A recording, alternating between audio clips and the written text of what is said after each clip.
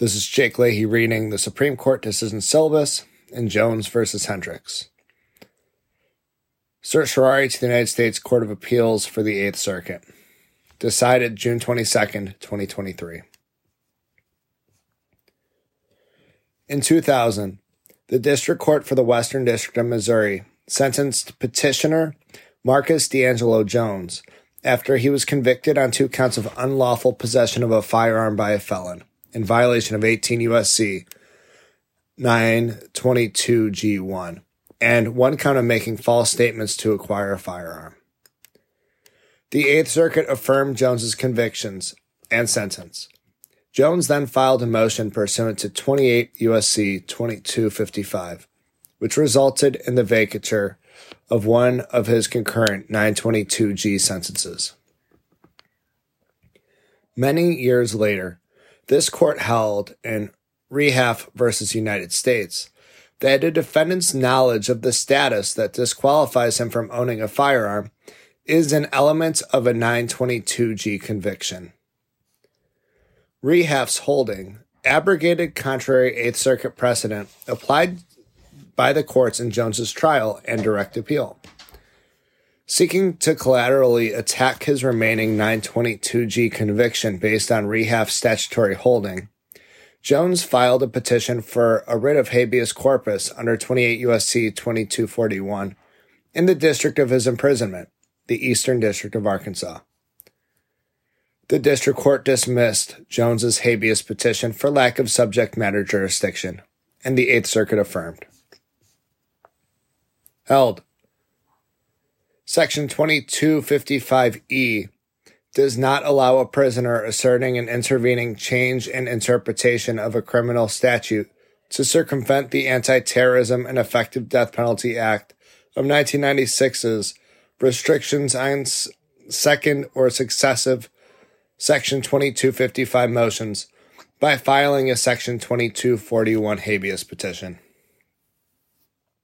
A. Congress created Section 2255 as a remedial vehicle by which federal prisoners could collaterally attack their sentences by motion in the sentencing court rather than by a petition for a writ of habeas corpus under Section 2241 in the District of Confinement.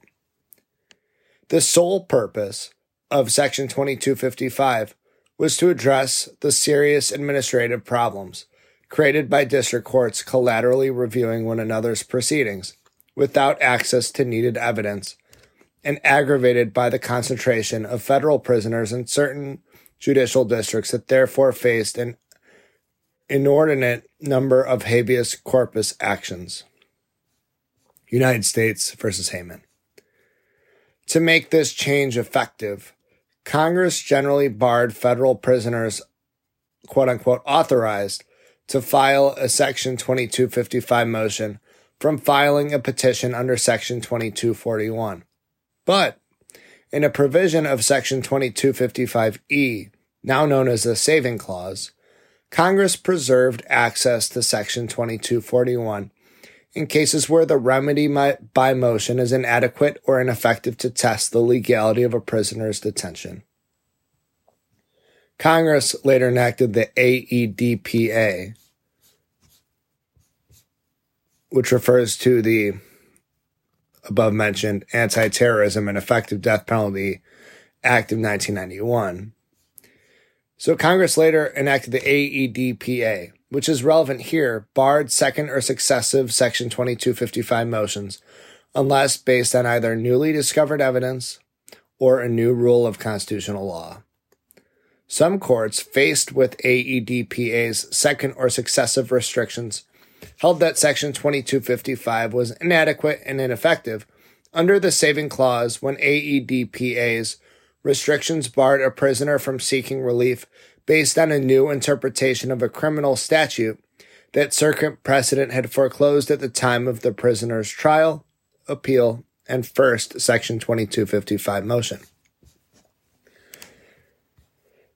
Section 2255E's Saving Clause does not authorize that end run around AEDPA.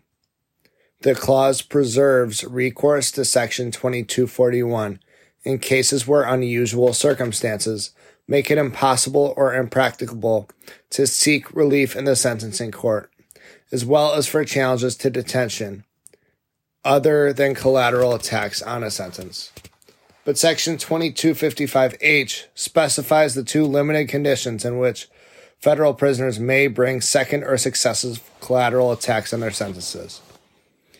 The inability of a prisoner with a statutory claim to satisfy Section 2255H does not mean that the prisoner may bring the claim in a Section 2241 petition. B. Jones and the United States each advance unpersuasive theories of when and why Section 2255H's exclusion of statutory claims sometimes renders Section 2255 inadequate or ineffective for purposes of the saving clause. 1. Jones argues that Section 2255 is necessarily inadequate or ineffective to test a prisoner's claim if the Section 2255 court fails to apply the correct substantive law. But the saving clause is concerned with the adequacy or effectiveness of the remedial vehicle, quote, the remedy by motion, end quote, not any court's asserted errors of law. Next, Jones argues that courts of equity would afford relief from inadequate legal remedies in a broad range of circumstances, to the extent relevant to Section 2255E. This proves, at most, that a variety of practical obstacles might trigger the saving clause. See Heyman. Not that the clause offers an exemption from AEDPA's limits on second or successive collateral attacks. Jones further argues that the saving clause's use of the present tense, quote, is inadequate or ineffective, end quote, means that Section 2241 is available whenever a prisoner is presently unable to file a Section 2255 motion. That argument would nullify AEDPA's limits on collateral relief. Jones suggests that denying him the chance to raise his rehave claim in a Section 2241 petition would violate the suspension clause. It's U.S. Constitution, Article 1, Section 9, Clause 2. This argument fails because it would extend the writ of habeas corpus far beyond its scope when the Constitution was drafted and ratified. See Department of Homeland Security versus Thurisigian. When the suspension clause was adopted, Jones's rehave claim would not have been cognizable in habeas at all. At the founding, a sentence after conviction, quote, by a court of competent jurisdiction, was in itself sufficient cause for a prisoner's continued detention. See Brown versus Davenport. Also quoting Ex parte Watkins. Of particular relevance here, a habeas court had no power to look beyond the judgment to re-examine the charges on which it was rendered for substantive errors of law, even if the sentencing court had misconstrued the law and had pronounced an offense to be punishable criminally, which was not so. While Jones argues that pre-founding practice was otherwise, he fails to identify a single clear case of habeas being used to relitigate a conviction after trial by a court of general criminal jurisdiction. The principles of Ex parte Watkins guided this court's understanding of the habeas writ throughout the 19th century and well into the 20th. See Brown. It was not until 1974, in Davis versus United States, that the court held for the first time that a substantive error of statutory law could be a cognizable ground for a collateral attack on a federal court's criminal judgment. The suspension clause neither constitutionalizes that innovation nor requires its extension to a second or successive collateral attack. Jones's remaining constitutional arguments are no more persuasive. He argues that denying him a new opportunity for collateral review of his rehave claim threatens Congress's exclusive power to define crimes, but a court does not usurp legislative power simply by misinterpreting the law in a given case. Next, Jones points to Fiore versus White, which applied the rule that due process requires that the prosecution prove every element of a crime beyond a reasonable doubt. But due process does not guarantee a direct appeal. McCain versus Durston. Let alone the opportunity to have legal issues redetermined in successive collateral attacks. Finally, the Eighth Amendment's constraints on the kinds of punishments governments may inflict creates no independent entitlement to a second round of post-conviction review. 2. The government asks the court to adopt a novel interpretation of Section 2255E's saving clause based on an elaborate argument. Starting from the premise that the words inadequate or ineffective imply reference to a benchmark of adequacy and effectiveness, the government equates that benchmark with the types of claims cognizable in federal habeas petitions by state prisoners under the general habeas statutes.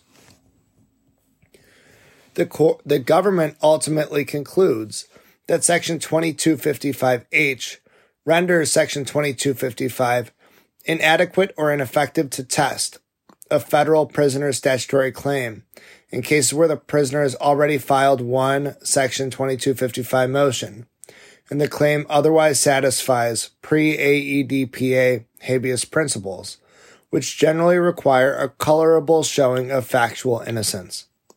See McCleskey versus Zant, quoting Coleman versus Wilson. The court sees no indication that this saving clause adopts the government's state prisoner habeas benchmark. In any event, that benchmark has uncertain relevance to the question presented here, because federal habeas relief does not lie for errors of state law.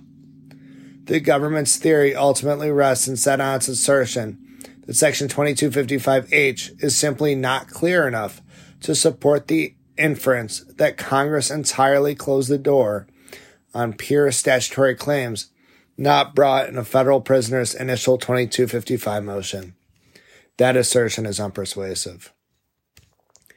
The government asserts that the court must require the clearest command before construing AEDPA to close the courthouse doors on a strong, equitable claim for relief.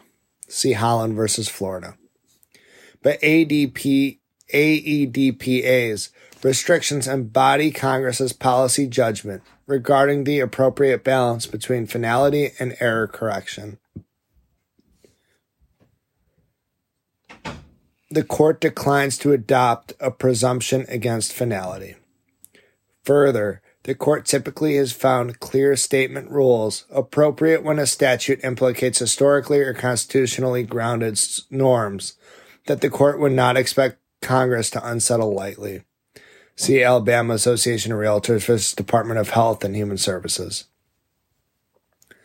As far as history and the Constitution are concerned, there is nothing incongruous about a system in which the kind of error, the application of a since rejected statutory interpretation, cannot be remedied after final judgment. See George versus McDonough. And thus nothing fundamentally surprising about Congress declining to make such errors remediable in a second or successive collateral attack. Justice Thomas delivered the opinion of the court, in which Chief Justice Roberts and Justices Alito, Gorsuch, Kavanaugh, and Barrett joined. Sotomayor and Kagan filed a dissenting opinion. Justice Jackson filed a dissenting opinion. And that was Jones versus Hendrix. Thanks again for listening. This is Jake Leahy with the Supreme Court Decision Syllabus. Be sure to subscribe and receive notifications when new episodes hit. Thanks for listening.